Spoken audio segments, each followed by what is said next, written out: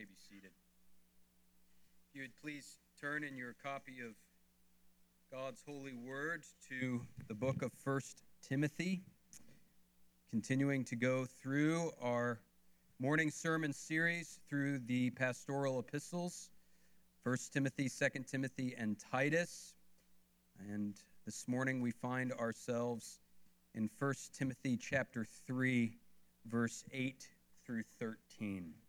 So with that, please to give attention now to the reading of God's holy, inspired, infallible, and life-giving word.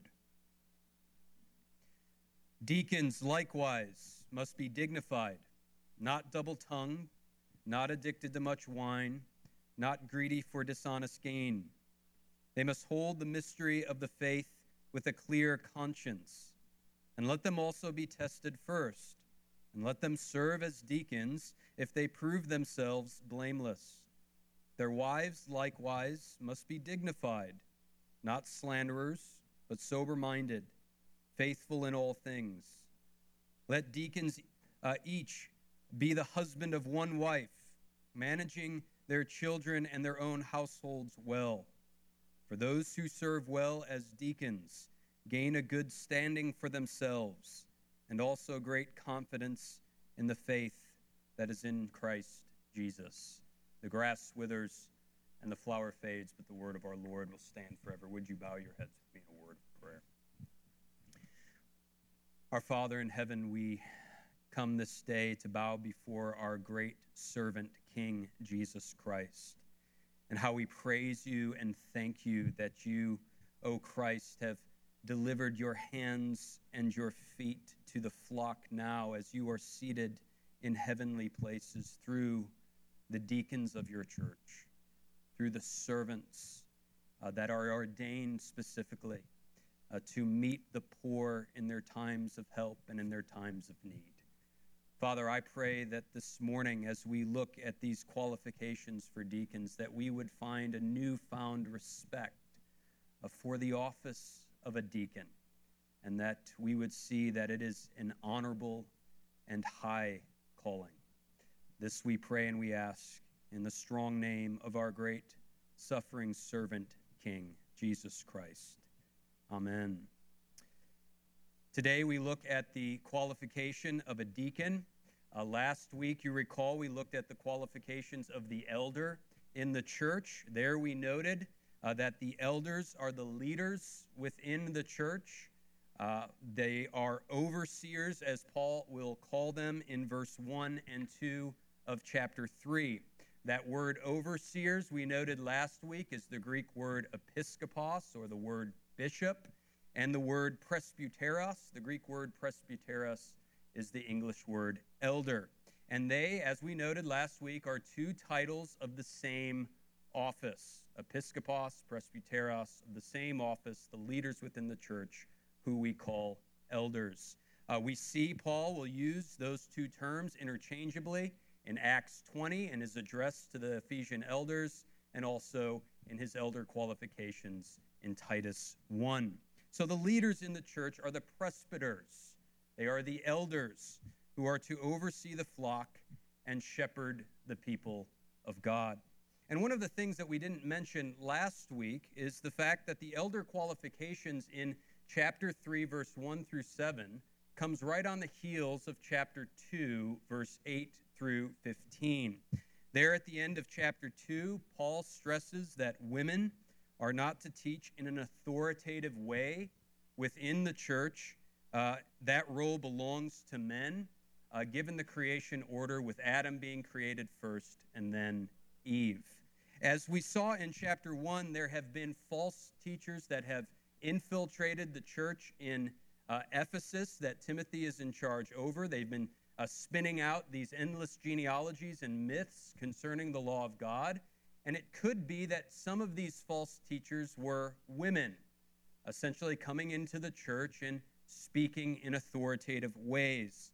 Or perhaps these false teachers are teaching that the created order is no longer binding for the church now that Christ has come, and thus, therefore, women could speak or teach in an authoritative way within the public worship of God's people.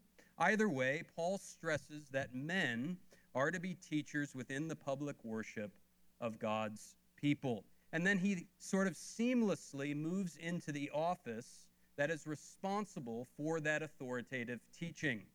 It's not just any man that is called to teach with authority within the church, but a man who is above reproach and who is able to teach.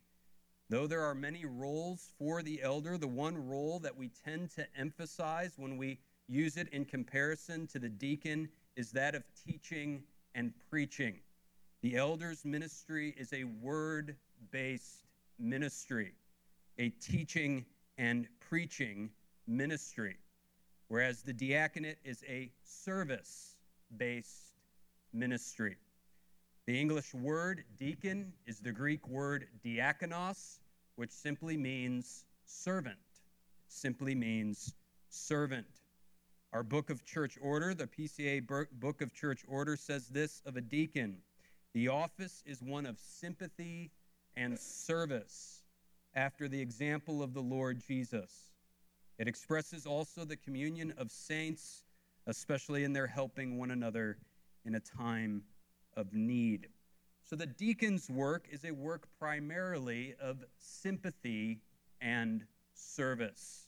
Deacons are ordained servants. They are ordained deacons. And what I want us to consider this morning is that deacons are called to be first merciful servants, second honorable servants, and third spiritual servants. Merciful servants, honorable servants, and spiritual servants. So first, merciful servants. Deacons are what we often call mercy ministers to the flock of Jesus Christ. And that is seen in the way they care for the poor within the congregation. However, this concept of the poor, as we look at it in the Bible, is much more broad than simply financially or materially poor. In his excellent book, The Deacon, Cornelius Van Dam lays out 3 different categories of the poor in Israel that the Lord called for the people to care for in the Old Testament. First, there is the materially poor. The materially poor. These are people that lacked the basic necessities of life: food, drink, and water. These people the Lord called Israel to help and to provide for. Just think of the Lord's Prayer: give us this day our daily bread. It is the deacon's role to make sure the members of the church have their daily bread, have their basic necessities of life met. In fact, we would say part of the means by which God answers that request, give us this day our daily bread, especially for the poor in the church, is through his ordination of deacons. So we have the materially poor, those who lack the basic necessities of life. The deacon is to care for and provide for. Second, the powerless. The powerless. These are people that have experienced a sharp reduction or loss of their prosperity and social status, or perhaps they have become physically or psychologically impaired. We see an example of deacons helping the powerless in Acts chapter 6, where really we get the first installation and ordination of deacons within the New Covenant church. There in Acts chapter 6, the Hellenistic Jews, basically that just means Greek-speaking Jews, complained that their widows were not being taken care of. They were being neglected in what was called the daily distribution. And that daily distribution was basically an offering that was specifically for the needy, for the poor within the church. And the 12 disciples gathered the church together to choose 7 men who would care for the widows. And the apostles laid their hands on these men, thus making them the first ordained deacons. And so the installation of the diaconal service was based on a situation where the powerless needed help. The powerless needed help. Widows in the first century were powerless. The husband was the financial provider within the home. A widow's financial and social status would be placed in serious jeopardy once her husband died. And deacons are those who are called to take care of such powerless people. Now, it is because deacons were called to help women, such as widows, and much of their work was concerned with women and females, that Paul provides a note in the Deacon Qualifications of how a wife of a deacon is to carry herself. Note that he gives the characteristics that a wife of a deacon is to have. And the reason he implements this here is because it was often improper for a man to engage a woman in particular circumstances, especially in intimate settings. So the wives would often serve as assistants to the deacons, especially in situations that involved women. The wife would often extend the diaconal service. So the reason you don't have any mention of the characteristics of elders' wives in verses 1 through 7 is because the elders' primary responsibility was the authoritative teaching of God's word, which Paul makes clear at the end of chapter 2 falls on the men within the church. So the wives would not have a close connection with the primary task of the elder. But with the deacon, the wife often played an important role in his ministry, as the deacon was called to care for the poor, the powerless, and the afflicted, both men and women. And oftentimes the wives would carry out that diaconal service for the women. So we see the materially poor, we see the powerless, and third and finally, the afflicted. The afflicted. These are people who are mistreated and oppressed. Mistreated and oppressed. Oftentimes, this was people who were oppressed by the rich and powerful. Many times within Israel, it was wives being oppressed by their husbands. People that are victims of cold, contemptuous, humiliating treatment from others in a more powerful position than theirs. They are to be cared for, and that role falls on the deacon.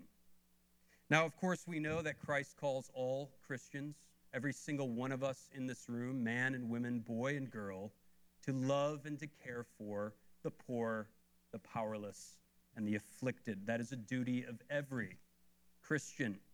But the deacons are to be the face of the church's mercy ministry.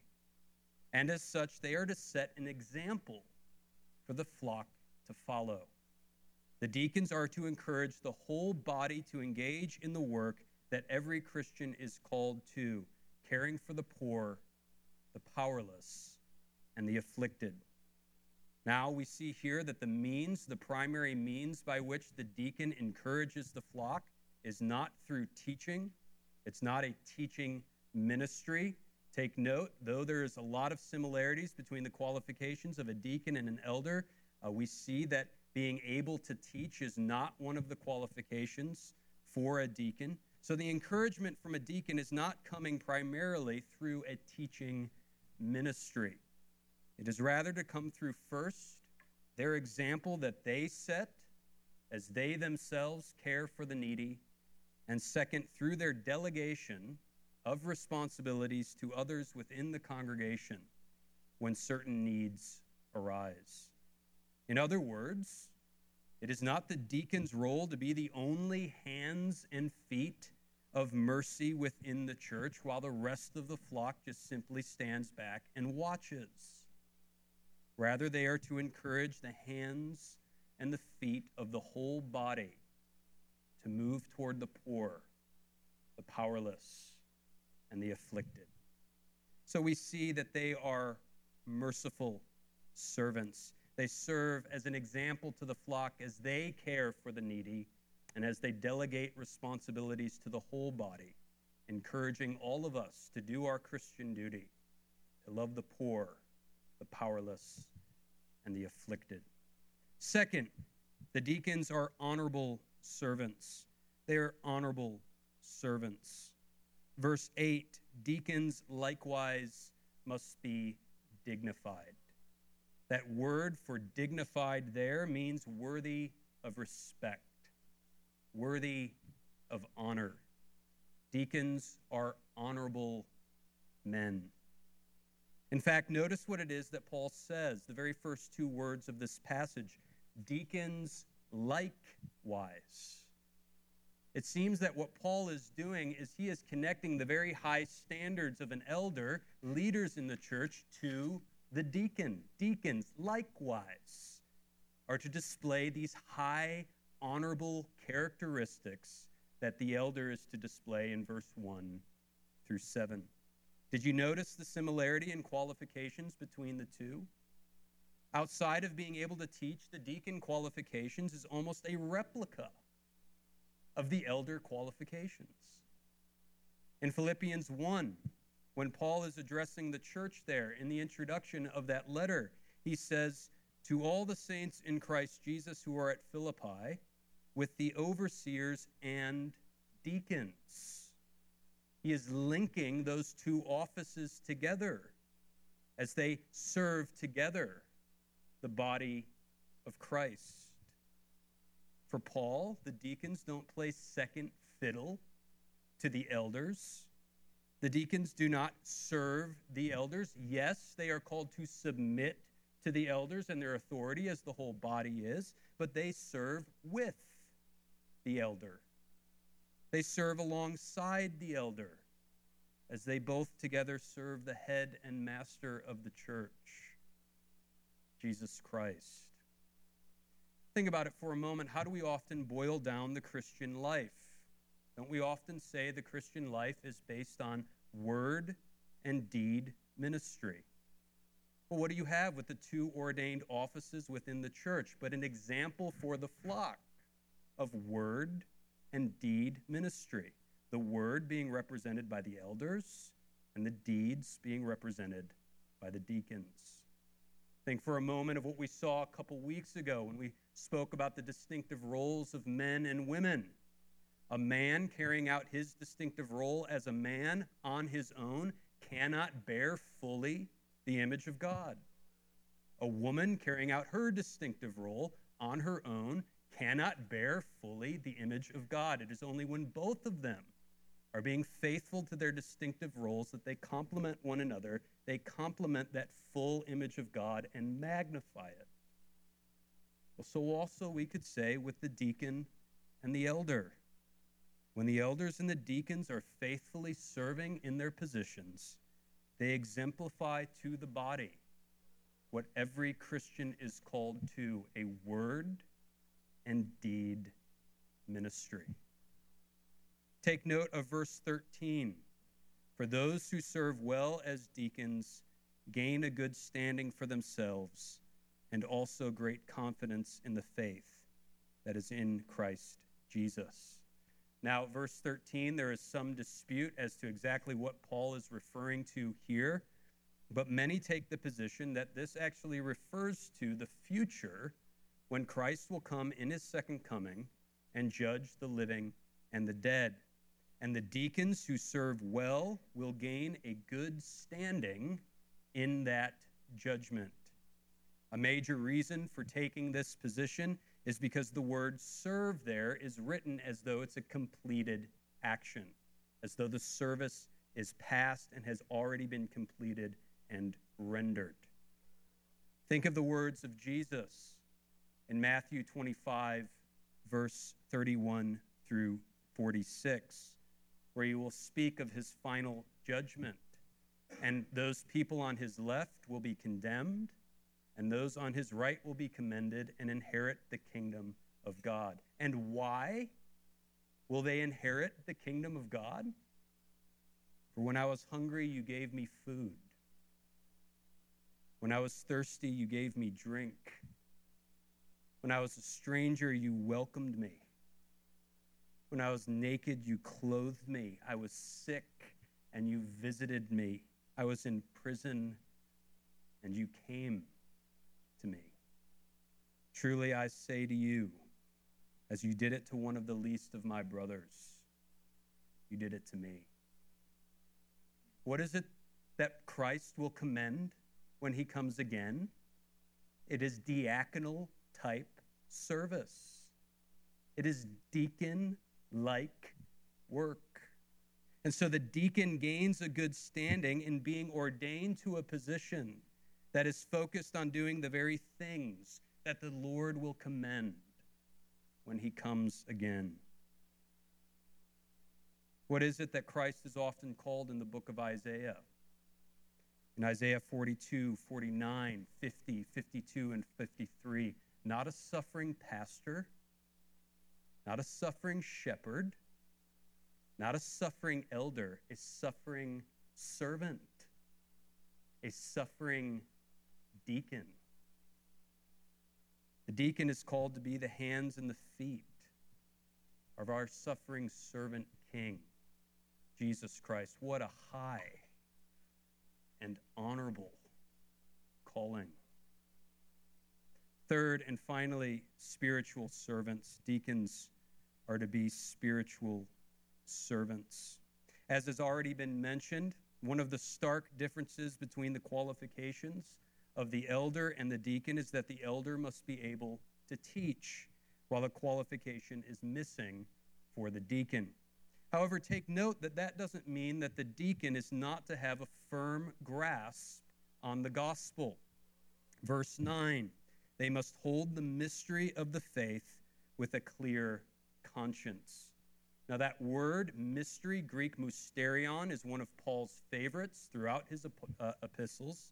And it is a common word for Paul that often carries with it the entire revealed content of the gospel and God's plan of redemption that finds its fruition in Jesus Christ. To hold it with a clear conscience means to have a firm and mature grasp of that redemptive plan that finds its fruition in Christ, both in what the deacon understands, his knowledge, and the way he lives out his life in accordance with that revealed truth. The deacons are not glorified maintenance crew. They're not simply called to patch up the holes in the ceiling, as happy as we are that they are there to do that. They are to be spiritually mature men who have a firm grasp on the gospel. As deacons move toward the people in the congregation who are in need, they are not simply giving charitable donations. They are giving to the hurting people none other than Christ himself. And say they are to know him inside and out. It is a spiritual service. They are the hands and feet of Christ. That is the reason right now our potential deacons, our potential deacon officers are going through the same training that our potential elder officer is going through. Because though they are not called to teach, they are called to know the doctrines of the faith and to know it well, to have a firm grasp on it, so that as they feed the hungry with physical bread, they might be able to feed the hungry with that bread that comes down from heaven, even Jesus Christ our Lord.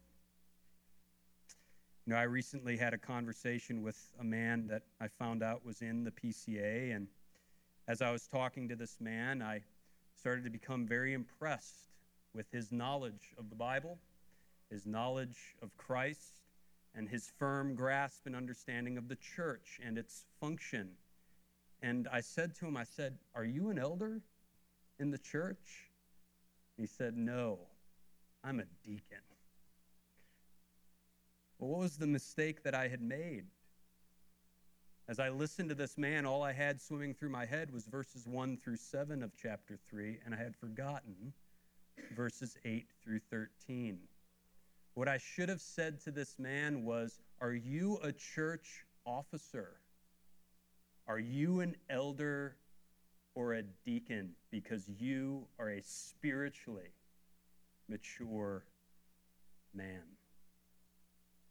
Brothers and sisters, praise be to the Lord Jesus Christ, the chief and head of the church, who gives the body spiritually mature elders and deacons in order to serve him as they serve us, the flock, in both word and in deed.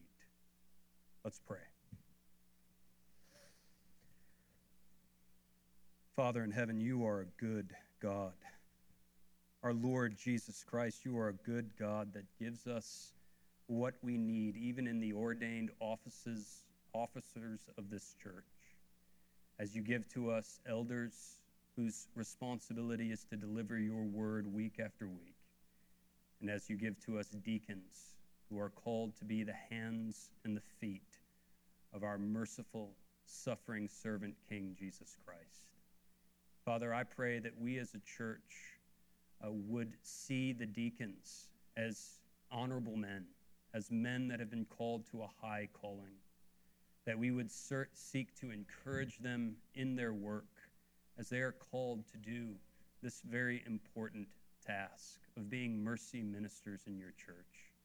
And I pray for your deacons here at this church, that they would be encouraged to know that they have been called to a position to do deeds that will be commended when Christ comes again, to be an example to the flock, to all of us who are called to care for the powerless, the afflicted, and to the poor.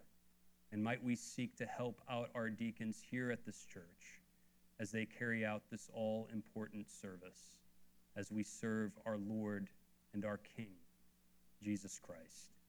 Do this, we pray, for we ask it in his strong name. Amen. I invite you to stand for our closing